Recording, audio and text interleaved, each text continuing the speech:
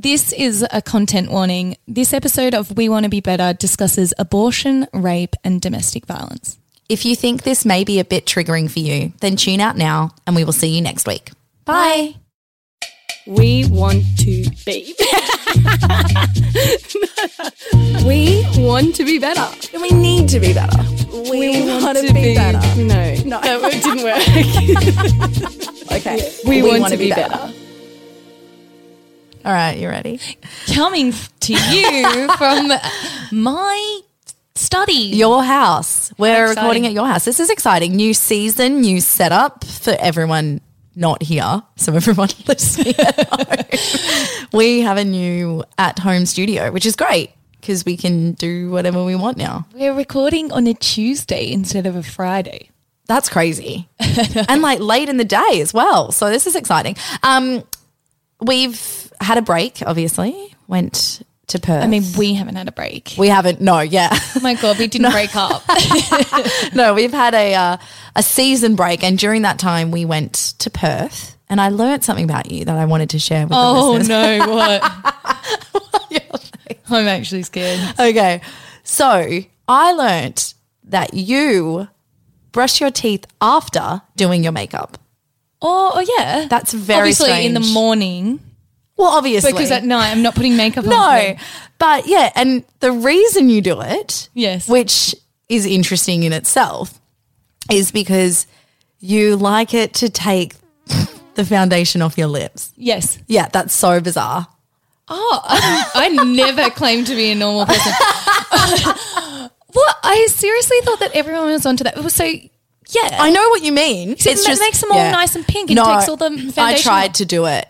And I brush with complete abandon. I just, you know, the video of the guy on Married at First Sight when he's like aggressively brushing his teeth and it's all dripping down his face. That is, Well, I thought it was a joke. But it turns out that guy is actually real and he's just like, yeah, that could very well be me. If someone took a video of me brushing my teeth, it would probably go viral because, yeah, I have an electric toothbrush, so I just sort of open my mouth and just let it all sort of just drip down and just move. It's not a pretty sight. So I tried to do it because I thought, oh, no, that is a smart idea because I often do have foundation left on my lips. then you have no foundation on your chin. Yeah, I had to restart again. So, yeah, no, I thought it was interesting. And if anyone is listening, I want to know where your thoughts are because I'm very specific on brushing teeth in the sense that it should be the first thing you do in the morning, absolutely, before you eat. I want to have them as fresh as possible. No, Before you eat, 100%. No, I want them as fresh as possible. So when I'm like near someone, I'm going to have like nice, fresh breath. I don't know. No, so I think you should brush them immediately and then eat your breakfast and stuff. I mean, because sometimes then it's good to do them twice. Oh, yeah, you can do them twice, but I think it's better because then you have like a fresh mouth to enjoy your food. Whereas if you eat with your breakfast, you've got like sleep mouth. Ooh. Do you know what I mean? This is divisive. Do you know what I loved about going over to Perth? I mean, there were so many things. I loved it.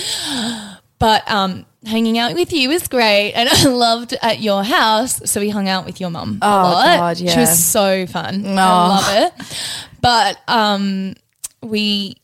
there was one point you were just talking about teeth, and I thought, oh, maybe your mum's like thinking this is getting a bit weird. But I was in the shower and you're in the bath. Yeah, we got very. And there was like one point where I thought, oh, B's mum, who's called Marie probably thinks like we're getting a little bit close now. Yeah, it'd be weird because we'd be like, well, we're off to bath. Like, we're off to bathe, Mum. We'll see you when we get out of the shower. Like, it is very strange.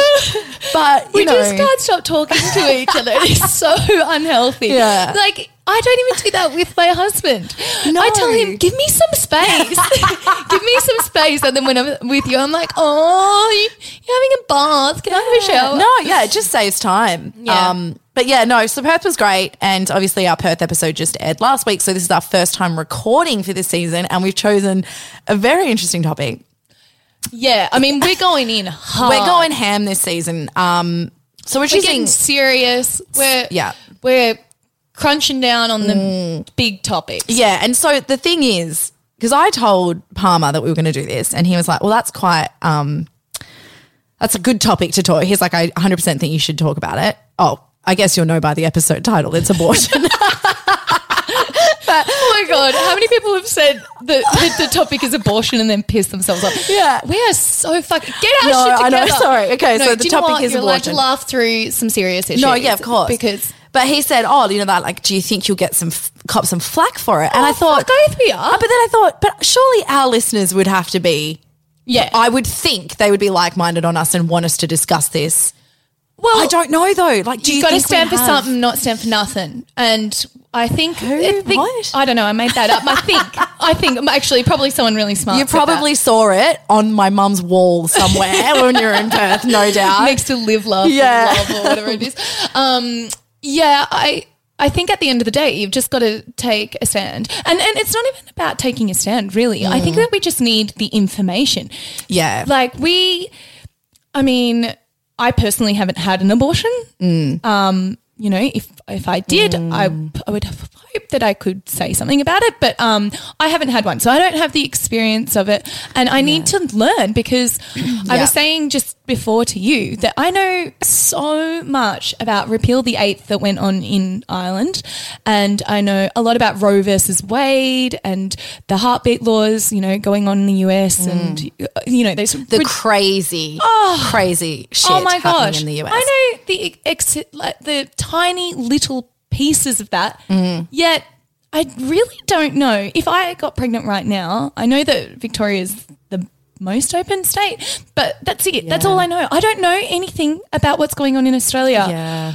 I think I vaguely know that judges passed it years and years ago when it was first. I don't know. That is as vague as I am on it. I think that we need to learn about what's going on in our own country because while it's all very good to be sharing images and stuff of Handmaid's Tale. Handmaid's Tale. I mean, I'm just warming into this season. Yeah, guys, we've had a break, remember. Handmaid's Tale. Oh, fucking fuck. Handmaid's Tale. People dressed up like that and protesting and whatever. It's always in a different country. We just don't know enough in Australia. So I think this is really important. I mean, I've not had an abortion. So I had a miscarriage. Yeah. But when I went through had the miscarriage, but then didn't have the whole miscarriage. There was something still in there. So I had to have a curettage. I know that I'm probably saying that incorrect and you're going to have a go at me. Curettage? Isn't it just a curette? Fucking hell. It's a DNC. Yes, a DNC, right. And I had to go to the abortion clinic to have it. And so I was on the same schedule as all the other people having abortions. And even though I wasn't having the abortion, I got to tell you, that was a shitty fucking experience because I could hear the other people as well going through it. And it was awful. And I can't imagine how someone going through an abortion would actually feel like it's not a great experience. What do you mean you could hear? Well, because you're all just sort of like lined up one after another in your beds and they don't have a separate room. They've just got a curtain. So then they come in and they chat to you about your abortion. And so you can hear what's happening in So it's not just like people crying or anything. No, but you're just what do you mean here? Like protesting or? No, you hear them talking about their experience and how far along they are and like why they're having their abortion. Like they're doing that. And then you get moved into this room and it's just, like any time. What state is this? This is Western Australia. Mm-hmm. But any time that you have any procedure, it's always like not great going into the theatre room and lying down on the slab and whatever. And to be fair, you like it? Oh no, I know this is really fucking disgusting that I'm even bringing this up in the middle of an abortion thing. Maybe I shouldn't, but do you know what? Oh, we're going for it. We're going for it because that's just me. I had a DNC as well, but I had it after Maliki was born because Maliki was a twin and his twin passed away at 12 weeks, similar thing, but I carried him along and then it turns out he didn't come out, the other baby, whatever. So I had to have the same thing. I had to have it all taken out. But I was so fucking excited because I had a newborn and I couldn't wait to go to sleep. Got a little nap, did you? I got a little nap, baby. I was like, I can't wait to be knocked out. The knocked out part was not too bad. But yeah, I think like the whole experience for me was shit. And that's not even having the abortion part, but just going through that. And that alone wasn't great. And that's how all of the other abortions on the day were proceeded with. So I know it's not a great experience, and that's about as much about an abortion I can give in personal experience. Yeah. So that just want all the listeners to know that neither of us have had an abortion, but I'm pretty sure if you've guessed, we're pro-choice. So the reason we are discussing abortion today is because we have Claire, the chair of poet, and you know it. The chair of Our Bodies, Our Choices, which is a community campaign to decriminalise abortion in New South Wales, which, as you were saying earlier about how you don't know Australian laws, there are so many laws in New South Wales that I was not aware of. Yeah. And so we've got Claire on here today, and she's going to enlighten us a little bit. Great.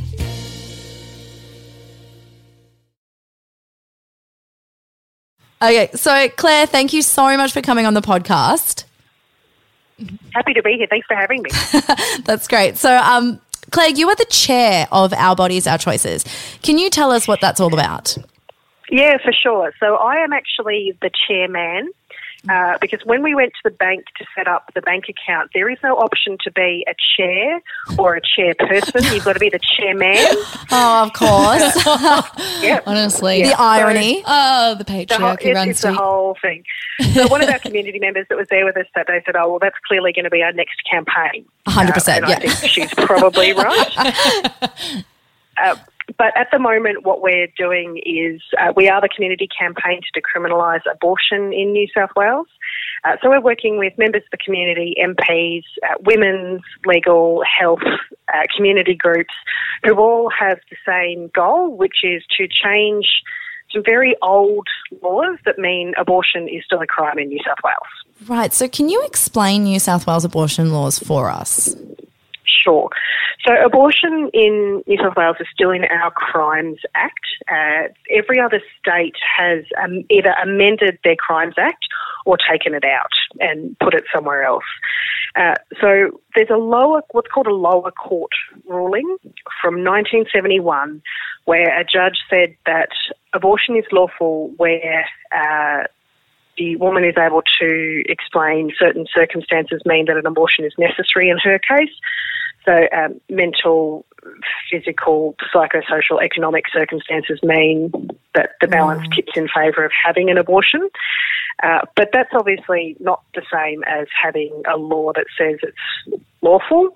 And people and women and doctors are prosecuted. So the last prosecution was relatively recent. It was 2017. What? So what's the punishment then for seeking an abortion or performing an abortion? Sure. So it can be up to 10 years in prison. What? Yep. See, this is crazy to me because obviously the American everyone's up in arms about America's current stance on abortion. And we've just seen all of this stuff about repeal the 8th in Ireland and everyone's, posting it in Australia acting as though we don't have these issues. And we live in some sort of different utopian society. So why is it that Australians just, unless obviously they're going and needing an abortion, they're probably running into the problem and finding out about the law. But how come Australians just don't know this? How come it's not common knowledge? Yeah, sure. So look, in every other state and territory, as I said, the laws have been reformed. So it's really a problem in New South Wales. And the reality is if you live in a metropolitan area, so that's really the NSW, Newcastle, Sydney, Wollongong, if you live in one of those areas and you can put your hands on sort of somewhere between $400 and $1,000, which is how much it costs, you can access an abortion relatively easily. Right. Is it legal? I don't want to sort of say too definitively, no, it's definitely not, because that sort of implies that people can't get it, and I don't want to sort of scare anyone who needs this proof. But there is a possibility of prosecution. Right. Is probably the best way to put it. Okay. So for a lot of us who have friends who've had abortion, and we've talked to our family and our girlfriends and the other people that we talk about this with, they probably had a relatively easy experience with theirs because they're able to find sort of a couple of $100, and they don't live too far from a major metro area. Right. But if you live in a regional and rural area or you can't find sort of at a minimum $400, and it does get much more expensive, there's a real problem with access. So the privileged can access it, and those that probably almost need it more because raising a child is harder for them, like particularly people that can't access $400. It's affecting so there's them no more. and there's no I don't know. Is there public access to abortion in other states? Yes. Oh, it is. There is, but just not in New South Wales. Yeah, that's right. So in some states, from memory, Victoria and South Australia, there is a preferential public provision. So their laws and regulations actually say it should be provided in the public health system. Right. Yeah.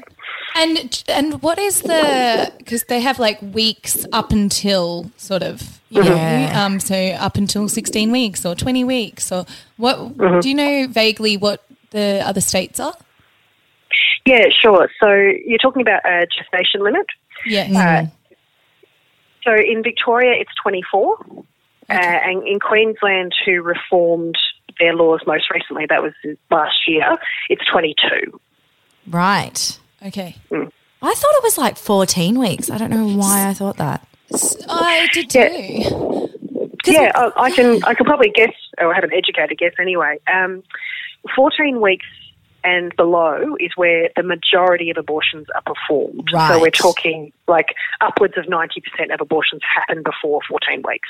Okay, and it's only sort of the very rare that go beyond that. Yeah, that's right. Okay, all right. Now, the thing, I was reading through some of your literature that you've sent out to us, and there were some interesting stats in there. One that resonated with me was that most women who have an abortion already have one child. It says 61% of women that are, vagina owners that are acting, needing abortion already have one child or more. So that shocked me, although I don't know why it did, because I can understand. I feel like I was saying to Bianca, I feel like I've become, not that I was ever not pro-choice, but if I can become more pro-choice, I became more pro-choice after kids because I really did know how hard it was. I hear you. Yeah. But I was wondering, can you dispel like a few more myths around abortion for us? Yeah, because it's not just, Because I think that people think that, like, for example, with that statistic, I think that a lot of people think that it's, these loose women or something that are going around, like, that are just like not like throwing precaution to the wind when it comes to contraception and just using an abortion as a backup kind of thing and not caring. But it's more like an actual decision that is like, well, actually we can't afford another kid or, I don't want another kid kind of thing. Yeah, look, there's certainly plenty of myths out there about who has abortion and why it's needed. So some really basic stats. If every couple in the world used contraception perfectly, and we all know, like I certainly can speak for myself, I did not use the pill perfectly when I was on it. But if every couple in the world used contraception perfectly every time, there would still be millions of needs for abortion or contraceptive failures every year. Yeah. There's no form of contraception that is 100% effective. Well, I have been using one. It's called abstinence. It's working really well for me. My husband's not a big fan of it, but it's working great for me. Yeah. That's the most common retort I get. And for those people that works for them, that's great. But I'm not sure how you get around the 100%. And I think as well, though, like, I mean, obviously there are cases of rape where, people are getting impregnated completely against their will. But there's also, you were saying, domestic violence and people being forced to be pregnated. Yeah. So there's a group called Children by Choice in Queensland who do amazing work around pregnancy options counselling, and they put some research out very recently, sort of in the last couple of weeks, talking to the people who use their service about reproductive coercion, and it goes both ways, right? So reproductive coercion can both be forcing someone to be pregnant who doesn't want to be, or forcing someone to have an abortion who wants to remain pregnant. And what they found in their study is that it's far more likely that a controlling or abusive partner will want a woman to continue a pregnancy because it means that they're tied to that person for life. Of course. Yeah. God, yeah, that makes me sick. Yeah. And as well, because I was reading that, it can also include tampering with their pill or condoms on purpose. So even if you are going to be like, well, I'm using condoms and I'm being safe, well, you might also be getting abused in that way where you think you're being safe but your partner is coercing you into falling pregnant. Yeah, that's exactly right. And that's presuming that people are in sort of a monogamous relationship and, some people aren't, and that's okay. I'm sure that you've all seen the news about stealthing and the kind of all that sort of stuff that comes out. So there's a lot of realities around contraceptive use and relationships with people that would lead to people being pregnant when they don't want to be. So who then are the people that are opposing changing this law? Like who and what are they reasoning for it? Well, look, I mean, I am hardly going to be an unbiased commentator on this, so I will put that caveat in before I go off. No, that's totally fine. That's fine. Look, a lot of it stems from people who are very religious but in a particular way. So you'll see a lot of people who, it's the same groups that campaigned against marriage equality, right? It's probably your best touch point for where they're at. So they're not actually terribly representative of the religious groups they're part of. There's a lot of data from around the world about who uses contraception, for example, and the Catholic Church has a really clear position from its hierarchy that you can't use contraception. But Catholic women use contraception and access abortion at the same rates as every other group. Right. Yeah. This is we had a little chat before we rang you, and I was just saying to Bianca that I was listening to an interview where someone that worked in an abortion clinic said that the people outside picketing, many of them had actually been inside for an abortion. And obviously for confidentiality reasons, they couldn't let that be known who they were. But it was funny because it was like they had to still pretend that they were anti-abortion because they had to, I don't know, peer pressure, I suppose it is, from their community. Absolutely. And look, this might sound strange coming from someone who is a really ardent pro-choice campaigner. I actually don't mind if people are anti-abortion. I just don't want them to make that decision for anyone else. Yeah. But that's literally all that this law changing will mean, is that people who don't want an abortion, nothing's going to change for them. But people who do won't go to jail. Yeah. That's a good outcome. Yeah. What? Yeah. That was so perfectly said. That was really good. Yeah. What then do you think, though, when people say, well, why is it up to you? That is a living being. It doesn't get to make the choice. Like, why should you make the choice? Why, Right. Yeah. Yeah. You're at the end of the day, you're the one that's ending a life. Why should something give up its life because you made a mistake? I'm sorry, I'm just acting devil's advocate, obviously. Here, but, Absolutely. Yeah, look, there's a couple of answers to that. And I just want to point out, because a lot of people don't do this, but there is a real tension in the argument that says children are beautiful, miraculous lives that must be protected at all costs, and children are a punishment for slutty women who have sex. Like, which are they? Are they a beautiful gift or a terrible punishment? Right. And I'm a stepmom. I'm the slutty one. You're a stepmom. Yeah, so I'm a stepmom. So depending on what day you catch me, they are either a terrible punishment or a beautiful gift. Like, I don't think, surely everyone's on both sides of that camp though. Like, you go put good days and bad. Like, there's not anyone that's like they're a beautiful gift 24/7, surely. Yeah. I mean, I don't go to the shops during school holidays. Oh God, yeah. Why? Why would you do it? Yeah. But no, look. Yeah. Sorry. Keep going. So that's the first part of it. But look, to tell you a little bit about my story, I'm diabetic.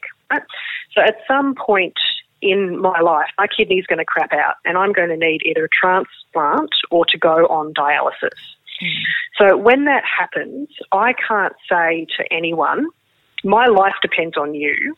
You must give me a kidney. You have to go through surgery, all the drug treatment that comes after that, whatever happens in your life after you've had a kidney go missing. You have to go through that because my life depends on it. Yes. Yes. Yeah. Well, that's completely true, right? I donate blood, for example, but I do so willingly. Like if someone needs a blood transfer or transfusion. Come on, we're very. This is a proper podcast.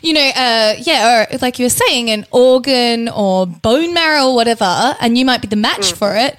You still have body autonomy and you don't have to save that life. Oh, yeah, my sister's keeper. Yep. Yeah, exactly. Yeah, so I get that. That's a really good way to put it into. But for some reason we're telling women that they have to continue on with pregnancies for little fetuses, essentially, that haven't got to live like a life of... Yeah, I get it. My mind's mush.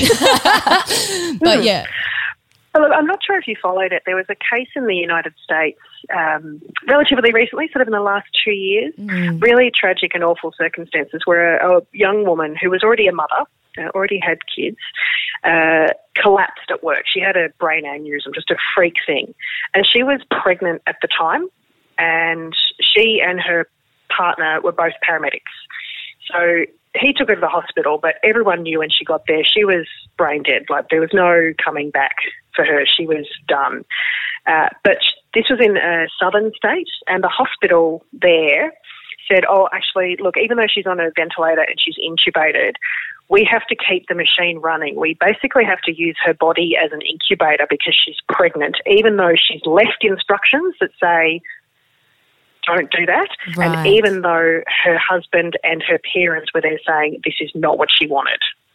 Right. So he had to take the hospital to court to say, can you please respect my wife's end-of-life wishes and take her off a ventilator? That's so traumatic. I just don't know what to say. Yeah. So can you imagine being him and trying to explain that to his kids? Yeah. No, I honestly can't.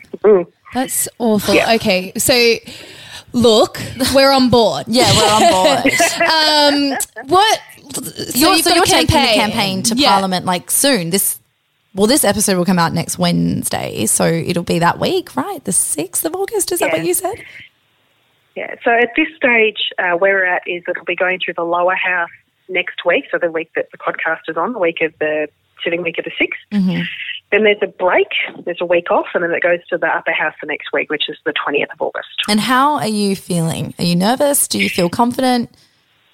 Oh, I'm having so many feelings. It's really hard to... I'm cautiously optimistic. This is the best chance we've had in my lifetime to reform these laws. But I don't think we can take anything for granted because New South Wales is actually quite a conservative state. It's not the first time that people have tried to reform these laws, and everything up until now hasn't worked.